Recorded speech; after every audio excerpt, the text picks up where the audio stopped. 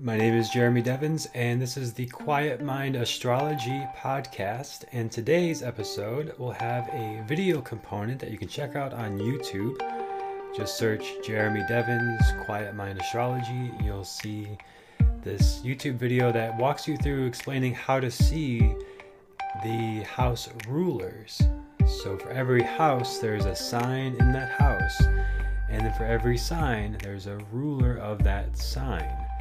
Right, so this is how we start to understand a deeper layer of complexity to Vedic astrology, what's going on, and when there's not a planet in the house, and you look for where the planet that rules that sign that's in that house is, and this tells you a lot about that house. So this is building on the previous lessons about what the houses are, what the planets are, what the signs are, but now going a layer deeper. So as I mentioned before, if you look at the free guide I created at quietmind.yoga/houses, you'll see that I talk about the first step is really starting to understand like what's in how many planets are in a house. So if you've got like 3 or more planets in a house, that house, those energies, those aspects, qualities are going to be more predominant, a bigger focal point for you. For example, when I see people who have 3 or more planets in the 5th house, the 5th house is creativity, children. If you're going to have kids, good fortune, speculative gains. These people almost, I'd say, unless there's some negative aspect, every time if they have 3 more planets in the 5th house, they have kids, and the kids are a big part of their life and a big focus of their life. Or, and usually they work with kids and they have some sort of creative projects or pursuits, like artists, people who teach kids art, people who teach kids creativity, these sort of things, very common in 5th house. If you have 3 or more planets in the 8th house, you're very likely to be into spirituality, mysticism, Vedic astrology, and this is people who do things like Kundalini yoga, meditative practices. The more spiritual, esoteric forms of yoga are often, anytime people are really into this, there's very, very likely a lot going on in their 8th house. Or when I look at charts and I ask about this with people I do readings with, it's very common. So that's an example of like having a lot going on in the house. But then say you don't have anything in the 8th house, no planets there, but you are very interested in all those things I just mentioned, like the occult, like looking at like occult documentaries, spiritual pursuits, the mystical, deeper, like chakras, kundalini, these like deeper, hidden, esoteric teachings. But you don't have any planets in the 8th house. So does that mean astrology is bunk, or it doesn't work for you, or it's not true?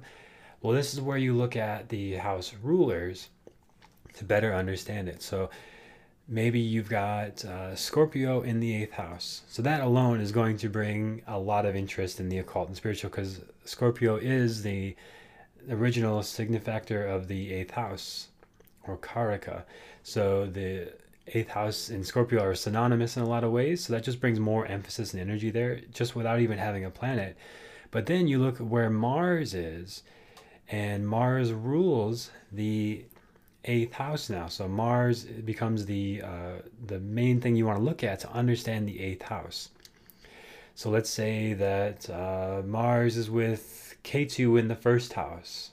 So that's going to bring your personality a lot of interest in Ketu spirituality and things that have to do with detachment, and is ruling your 8th house. So if you want to understand all the things to do with spirituality and mysticism in your life in the 8th house and the occult, you're going to now look at the 1st house, because that's where Mars is, which is ruling it. And Mars in the 1st house is going to make you much more athletic and fit. So it's probably going to be like some sort of physical, spiritual pursuit. And then Ketu brings the spirituality, which can bring detachment from the body. All right, so there can be this push-pull of wanting to be very physical, but also wanting to be very spiritual. Right, and this is just one example. But now I can use the video example. If you're watching on YouTube, you can check this out. But if you're just listening, I'll explain it in a way that you don't have to see it. But what I'm going to do is say, open up just a Prajna chart that's like the chart of what's happening just right now, just a random chart. I'm going to look at the North Indian style. It's got the diamonds and the triangles. And so, for example, in the chart that I've pulled up, and again, I'll just explain it. So if you're more visual, you want to check out the YouTube video. But in the seventh house, no planets. I'll just go through it. So in the second house, no planets. And technically in the third house, no planets. Those are not typically recognized by Vedic astrology. Uranus and this point here, the Upa Graha. So the second, third, and fourth houses, no planets. Sixth, seventh, eighth houses, no planets. So as I'm recording this in December 2019, there's a whole bunch going on in Sagittarius, so that's where most of the things are piled up. But this tells me so. Oh, and actually, the first house too, no planets, because Neptune is not officially recognized by Vedic astrology. As I mentioned before in the planets episodes about the outer planets like Neptune, Uranus, Pluto. So typically in Vedic astrology, we just recognize the inner grahas, planets. So we could say first, second, third, fourth, sixth, seventh, and eighth houses have no planets in this chart. And this is actually just what's happening right now. If somebody was born right this minute in this Texas area where I'm recording, Austin, Texas, this would be pretty much their chart. So if they were born right when I made that. But anyway, so what can I learn about somebody who has no planets in all these areas? Does this just mean like all their stuff's piled up in the 11th house in Sagittarius? Does this mean that their whole life is all going to be about 11th house stuff like network, peers, colleagues, social circles, gains from career, these sort of things like to do with 11th house, which again, you can always go back to the 11th house episode and review all that. Is that going to mean like that's the only real focus of their life? Because that's where we've got 1, 2, 3, 4 planets, not counting Pluto, piled up there. Very likely it's going to be a big focus of their life. But they've also, Rahu's a really strong energy in the fifth house, so they might be very interested in working with kids or creative works or published works or gambling, speculative gains, things like that. But say they want to understand their relationships. So this is a really common thing, of course. Everybody wants to know about their relationships, but they don't have a planet there. Does that mean they're not going to have a relationship or it's not important to them? Of course not, right? So we look at the number 5 is in the 7th house. So the house of relationships, the bottom diamond on the North Indian style chart. And the number 5 is in there. So that is Leo, the 5th sign of the zodiac. And it's ruled by the sun, which is over in the 11th house. So if I want to understand or if somebody asks, where am I going to meet my partner or what kind of partner would best suit me? Well, it's going to be somebody who has a strong personality and likes to be sort of, you could say dominant on the negative side or controlling on the negative side because the sun is the center of the solar system. Right. So again, there's no planets in the 7th house, but when I do these in readings, it's often very accurate and very helpful in my own sort of research, very helpful. But this is what I could tell just by thinking about what the sun is like and bringing that into relationship. So it's in their 11th house. So they might meet their partner at like a networking event. They might meet their partner from their social circles. Like your coworker says, maybe you should check out John and go on a date with John.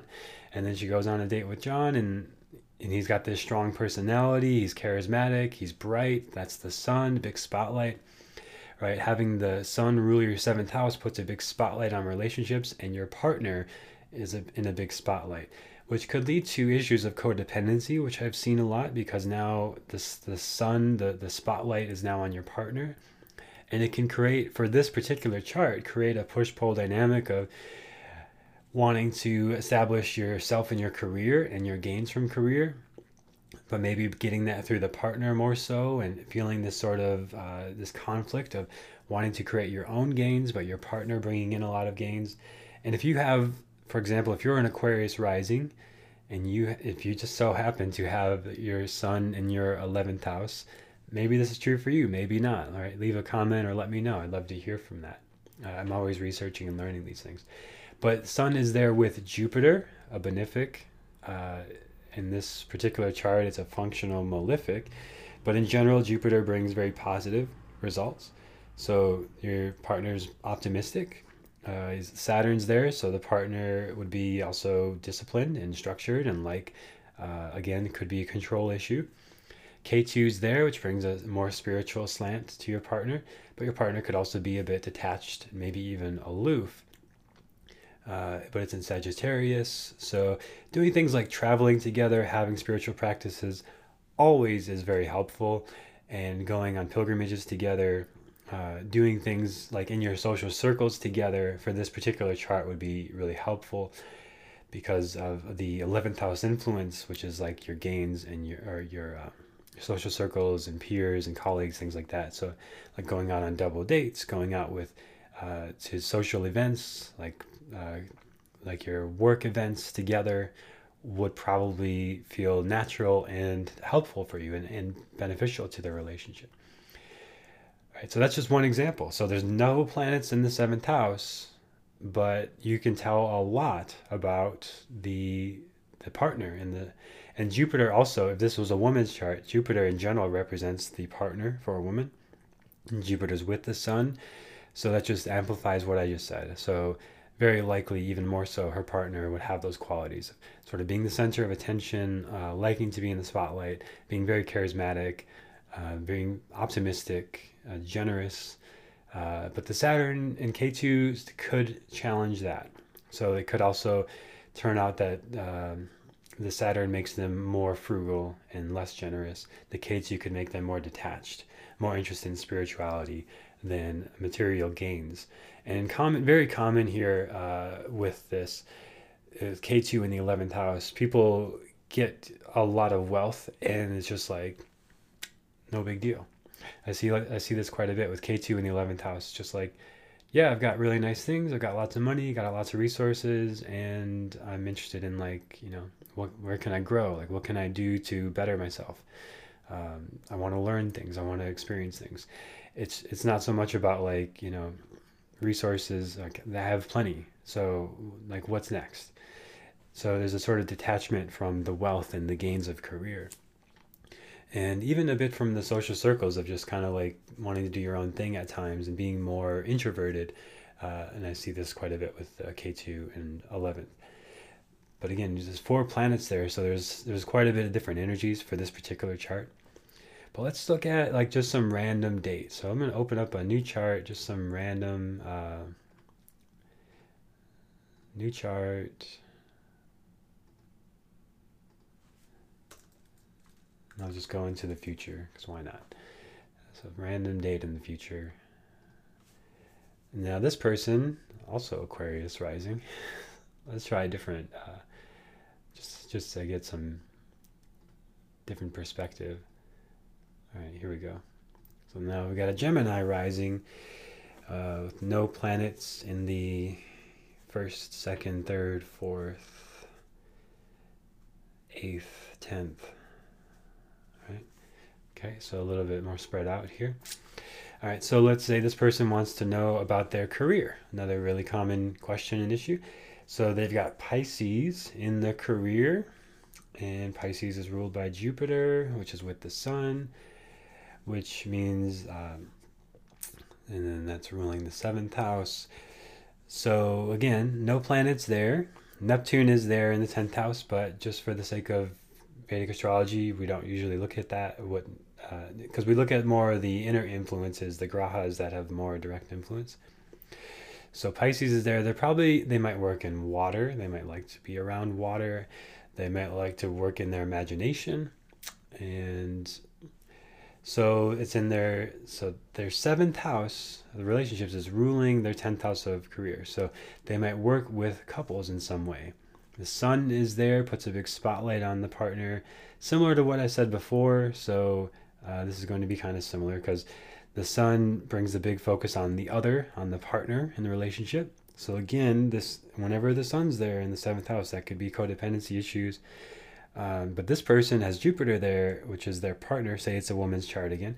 But it also is the teacher, the guru, the one that knows. So there's a lot of wisdom and knowledge and understanding about relationships. So this person would be a great counselor or relationship counselor, or in some way working with the mind and the imagination with relationships, because the relationships are ruling the career. So like it's got to be something to do with relationships and partnerships, contracts. Could be like, let's see, just looking at other things in the chart. Gemini's ruling the Gemini rising in the first house. So they're going to be interested in business and very quick-witted and charming and clever. And we've got anything aspecting the career. Saturn's aspecting the career because it's the... So now I'm getting into aspects and kind of branching out here just to get some more perspective on this, because again, there's no planets in the 10th house. So Saturn aspects it, and that brings a discipline, patience, hard work to careers. They're going to be hardworking, disciplined. It's going to take time to get results in their career. Might not happen immediately.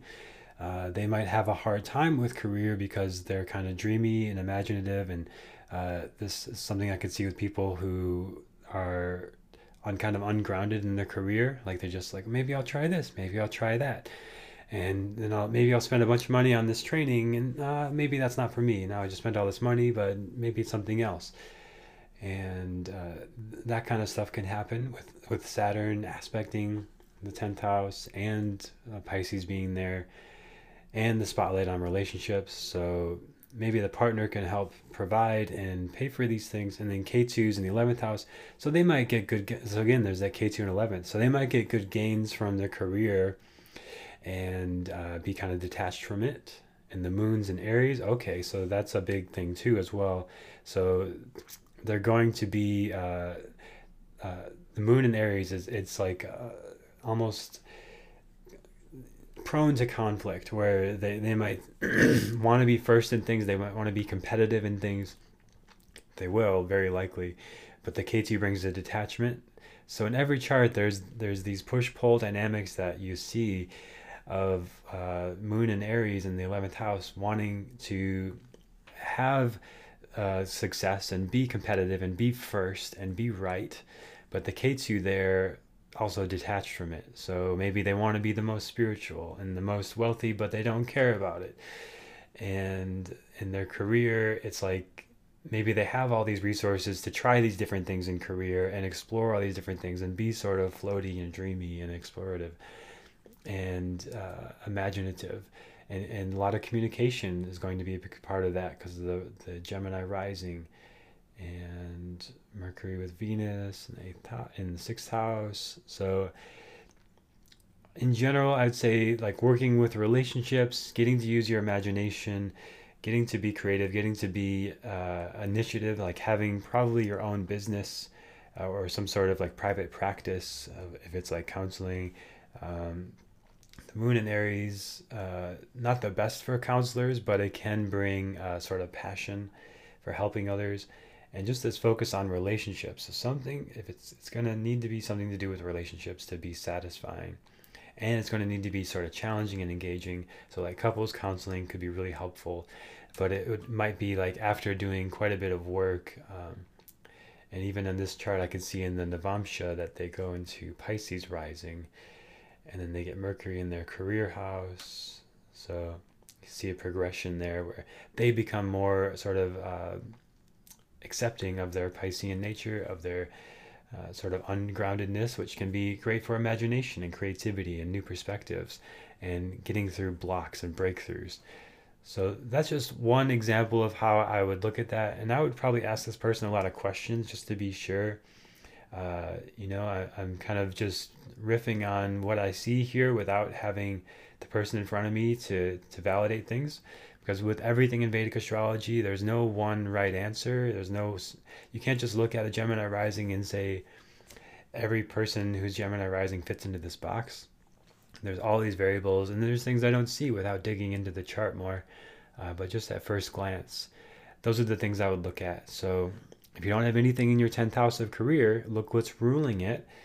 And then you can start to get into eventually like relationships, aspects, other stuff going on in the chart.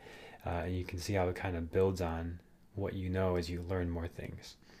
All right, so I hope this lesson was helpful for you in understanding what happens when you don't have a planet in the house, and then how do you look at the house rulers to better understand that planet and that house and those energies in your life. All right, so as always, you can follow me at jeremy.quietmind on Instagram, quietmind.yoga/houses. You can get the free guide to the houses, the overview, and some journaling exercises for you to do. And like, subscribe, comment, leave reviews. If you leave a review, if you're listening to this in December 2019, leave a review on the Apple Podcast app for Quiet Mind Astrology, and you'll be entered to win access to the online course Mindful New Year, which gives you the full year plan based on Vedic astrology, Ayurveda, and yoga, and meditation, pranayama, and all this stuff that I love getting into. All right, so thank you for listening, and have a great rest of your day.